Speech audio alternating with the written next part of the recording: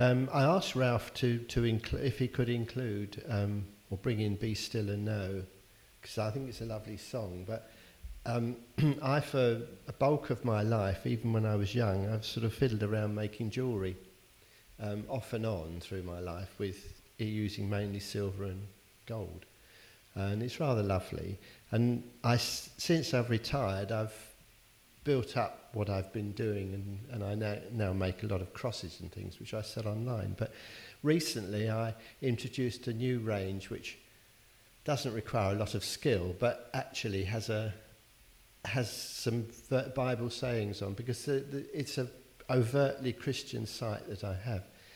And Be Still and Know is one that I introduced about a month ago, and the number of people that have clicked, they like it, they like it, they like it.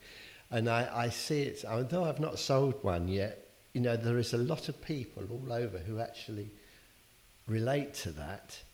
And it's remained in my mind as an earworm, really, for the last several weeks. But and I thought, that's what I'll talk about. But the Lord obviously didn't want me to talk about this morning, because it was very, very difficult to work on. And he told me something else. So I'm going to speak about something quite different. We haven't had a reading up. And it is... Have we got the reading, John? Luke 16, 1 to 13. I was hoping that somebody would be able to read it before I spoke, but we will read it through, because it's a interesting one. Shall I read it then? Jesus told his disciples there was a rich man whose manager was accused of wasting his possessions. So he called him in and asked him, what is this I hear about you? Give an account of your management, because you cannot be my manager anymore, or any longer. The manager said to himself, what shall I do now? My master is taking away my job. I'm not strong enough to dig, and I'm ashamed to beg. I know what I'll do, so that when I lose my job here, people will welcome me into their homes. So he called in each one of his master's debtors. He asked the first, how much do you owe, my master? 800 gallons of olive oil, he replied. The manager told him, take your bill, sit down quickly and make it 400. Then he asked the second, and how much do you owe? 1,000 bushels of wheat, he replied. He told him, take your bill and make it 800. The master commended the dishonest manager, because he had acted shrewdly. For the people of this world are more shrewd in the dealing with their own kind than are the people of the light. I tell you, use worldly wealth to gain friends for yourselves, so that when it is gone, you will be welcomed into eternal dwellings. Whoever can be trusted with very little can also be trusted with much, and whoever is dishonest with very little will also be dishonest with much. So if you have not been trustworthy in handling worldly wealth, who will trust you with true riches? And if you have not been trustworthy with someone else's property, who will give you property of your own? No servant can serve two masters. Either he will hate the one and love the other, or he will be devoted to the one and despise the other. You cannot serve both God and money.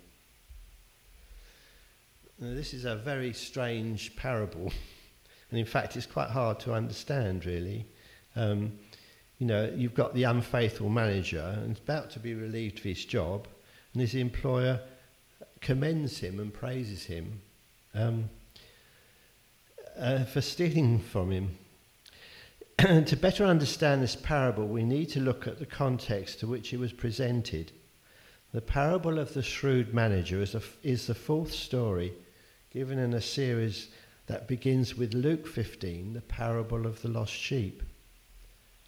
Then all the tax collectors and sinners drew near to him to hear him, and the Pharisees and scribes complained, saying, "The man receives sinners and eats with them." The Pharisees and scribes were always very upset with Jesus because they were amazed at his knowledge of God and also the scriptures. So they used the usual trick of trying to devalue him, really. That was the only way they could devalue his reputation. And Jesus' reputation at that time was very solid. So they attacked him through his association. If a man hangs around with sinners, well, then obviously he has something in common with them. So he must be a sinner. So Jesus responds to them by telling these 4 parables. The first is the parable of the lost sheep. And the parable tells us that every person, every single soul is precious to God and is worth a great effort to save. The Pharisees and scribes had the wrong viewpoint. They just saw men and women sinned. But Jesus saw that they needed to be saved. So we go to the second story, the parable of the lost coin.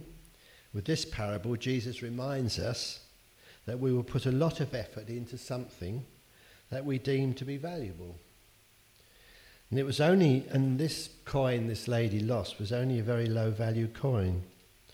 And even though she had 9 other coins, she made a very thorough search for this other one, and then was overjoyed to announce to everyone that she found it, and that she had great fortune in finding it.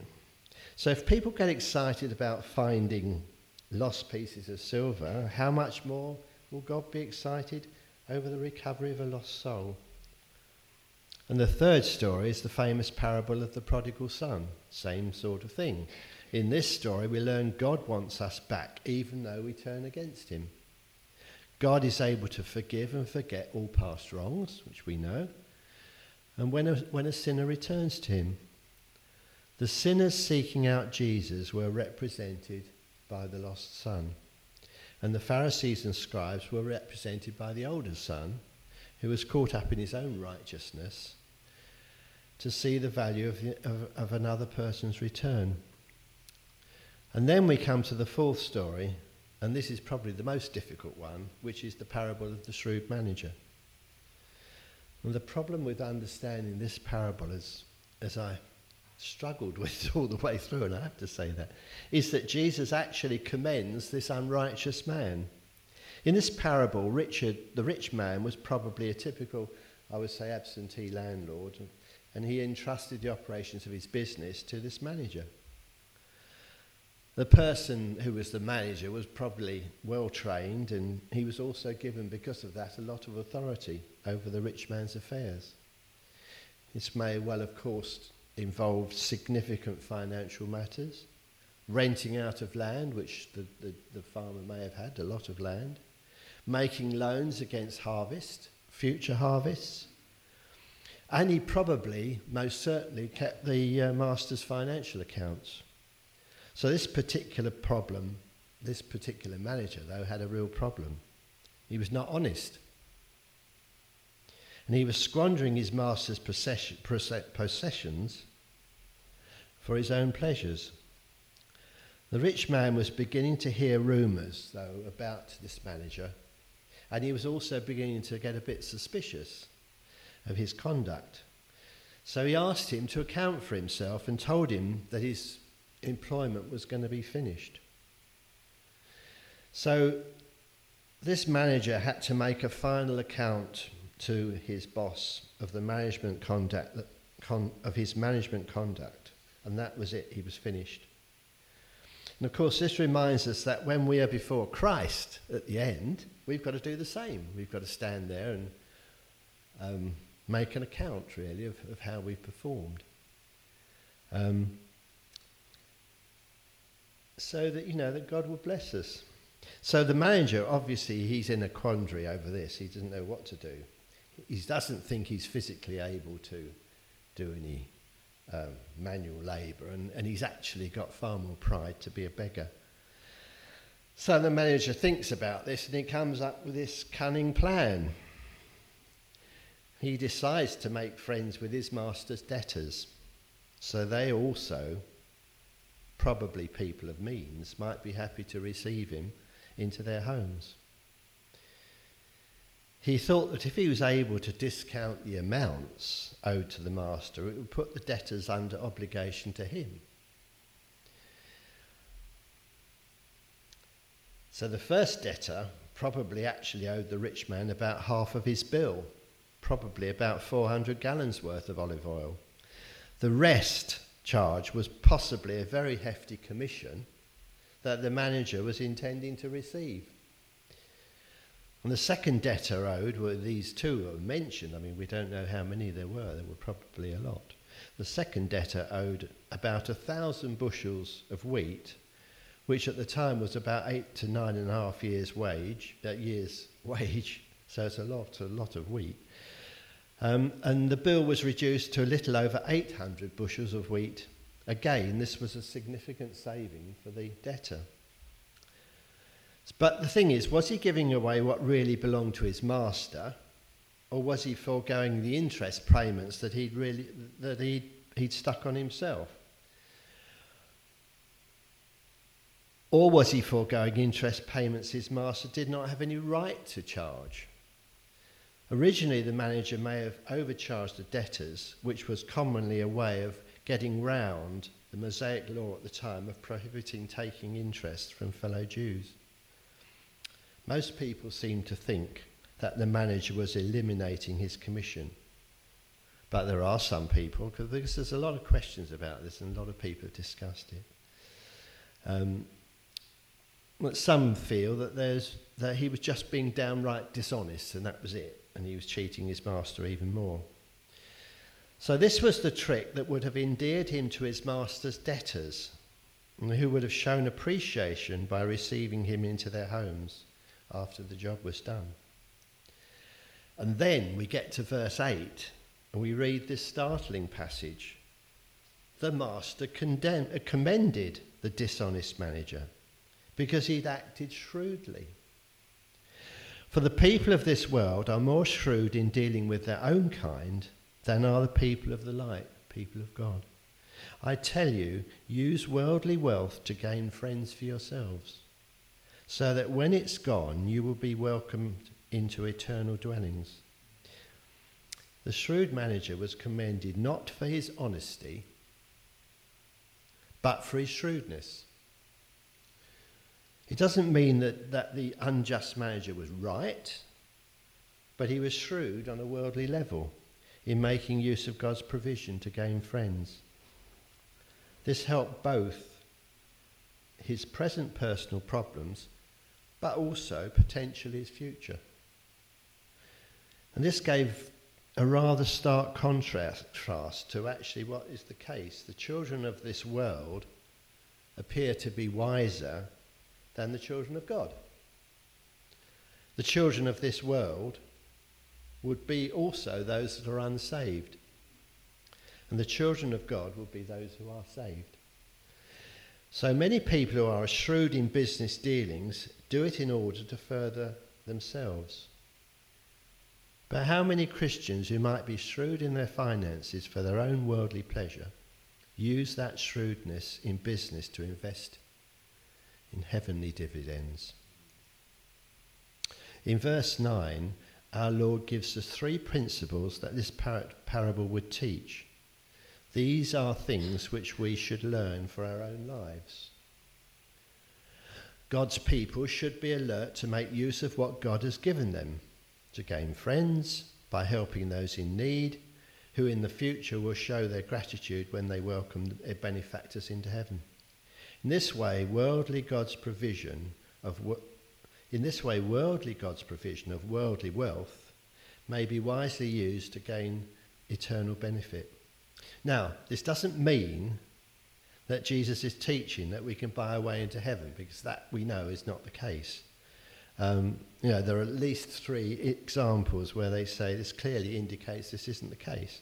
John 14 tells us that he is the way, tells us that he is the way, the truth and the life, and nobody comes to the Father except through him. John 3, whoever believes in the Son has eternal life, but whoever rejects the Son will not see life, for God's wrath remains on him.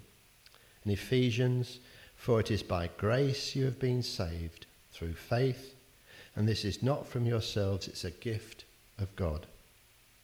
Not by works, so no one can boast. So we cannot buy our way into heaven. God entrusts us with a great deal while we're here. For being faithful, it's not related to the amount that God entrusts us with, but the character of the person who uses it. Now we have to ask a question. How can we make friends with money that will mean something in the everlasting habitations of heaven?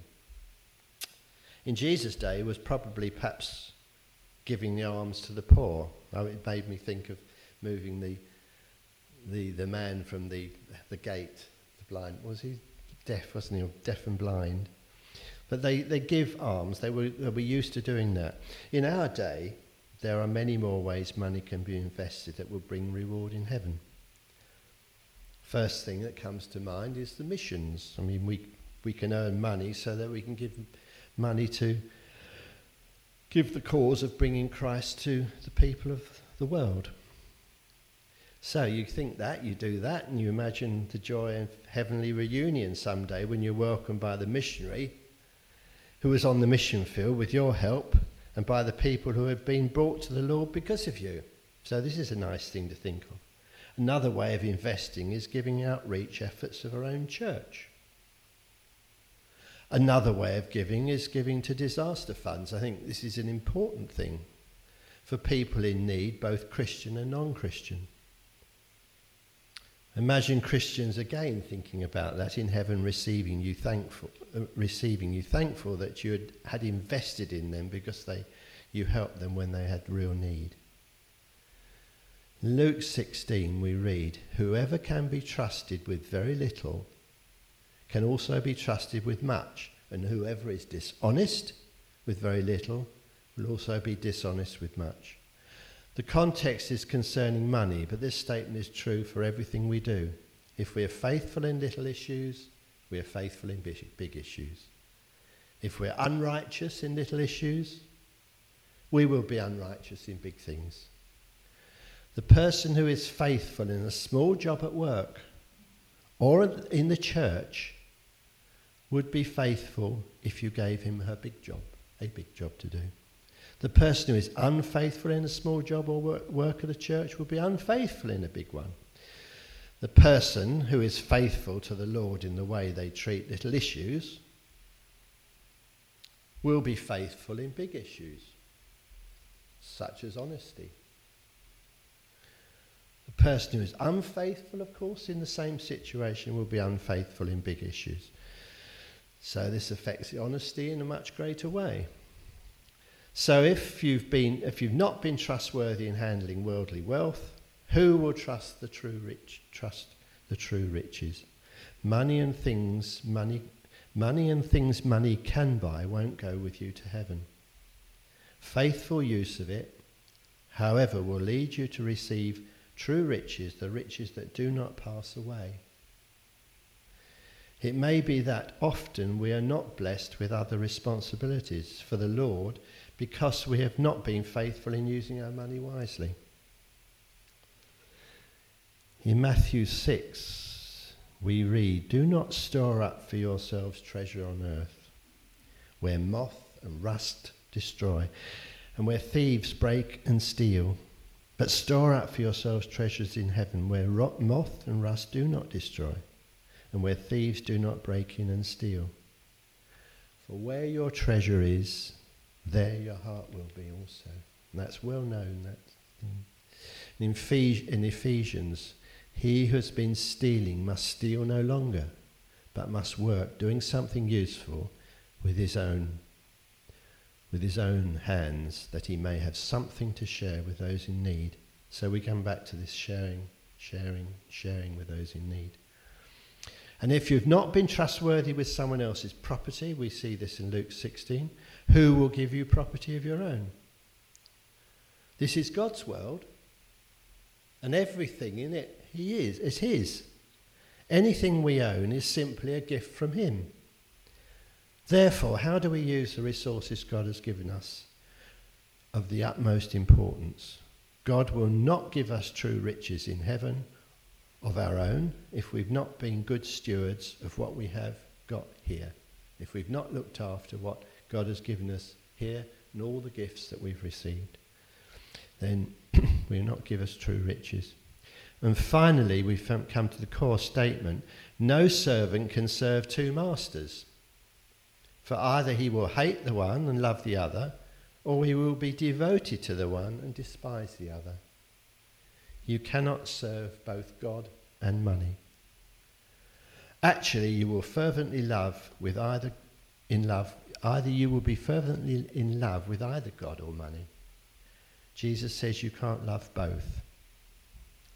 You will love one and despise the other. Most people love money and don't even realise it. They are tied up with the things that money can buy, and if they don't have money, they dream and talk of things they would like to have if they had money.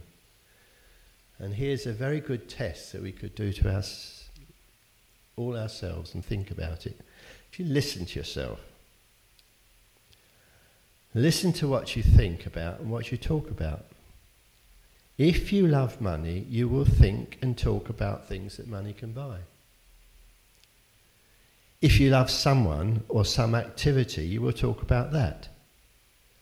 But if you love God, you will talk about Him. If you love God, you will use your money as much as possible to further the kingdom of God. So shall we pray? Dear Lord, we can only praise and thank you for all the gifts you've given us throughout our lives here on earth. Everything. We have not been good stewards of it, nor have we always recognised how we should be using our money for the furtherance of your kingdom. Please forgive us and make us more aware of the Holy Spirit when he prompts us. Make us ever more conscious of him. Open our ears and our eyes to the needs of the world. Please, Lord, help us to re-look at our stewardship of our possessions and bless our endeavours to use it better in the future to your glory. In Jesus' name, Amen.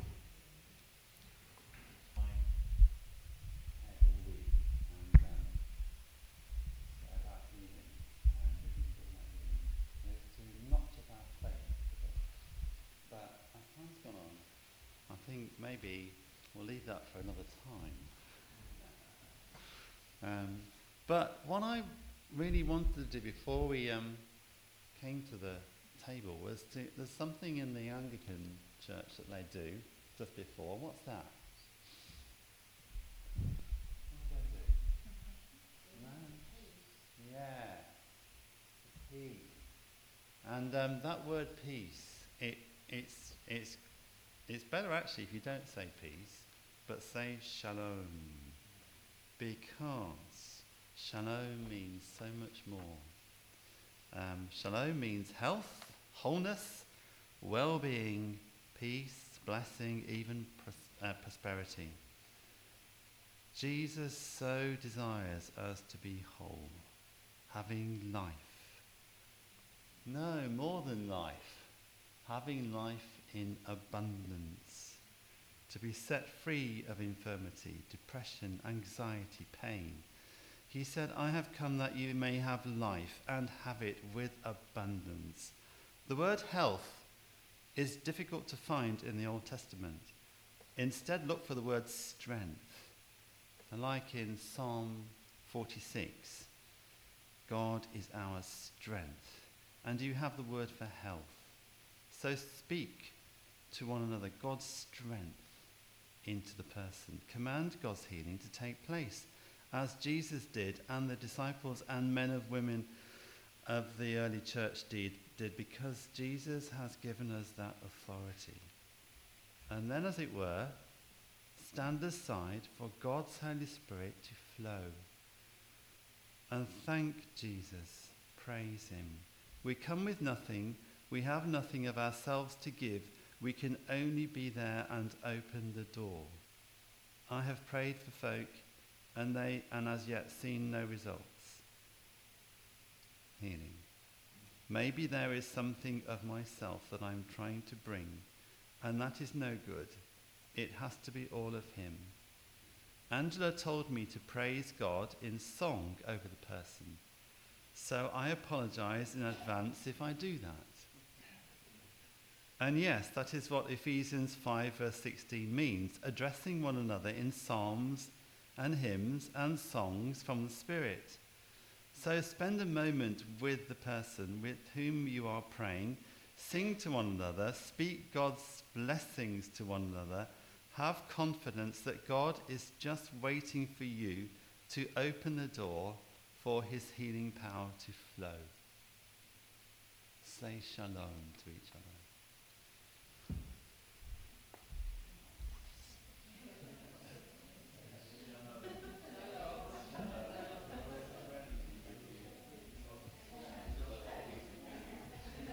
If you look at Isaiah 52 and 53, that's one of the scriptures that was burning in my heart. And therefore, we are receiving his healing as you take the bread. It is your inheritance, your divine right. When we take the wine, we are remembering that he took our sins on the cross and they were paid for. We are receiving his righteousness. It is your divine right. A little verse, Romans 3 verse 24, all of us are being justified freely by his grace through the redemption that is in Christ Jesus. The Greek here literally means God is continuously seeing you righteous, continuously imputing righteousness to you.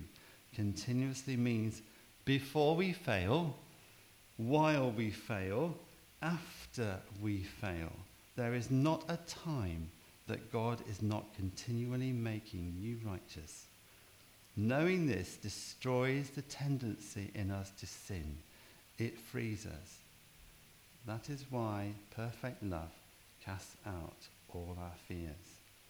God looks at his covenant, the finished work of Christ, and from the moment we first believe on Jesus, he is divinely obliged to impute righteousness into us. God imputed to Jesus all our sins. From the day we were born to the day we will see him, he was punished for all our sins. He took our place. And then God raised him from the dead without our sins. That means all our sins are put away. They are washed away by his blood. On the night that he was betrayed, Jesus took bread and broke. This is my body. Eat. This is my body broken for you. His body was broken that we would be whole. Thank you, Father. As we pass this around, feel free to just out aloud thank God for the bread, the broken body of Christ. Thank you, Father. And in my blood, do this whenever you drink it in remembrance of me. He took our sins so that we would have his righteousness.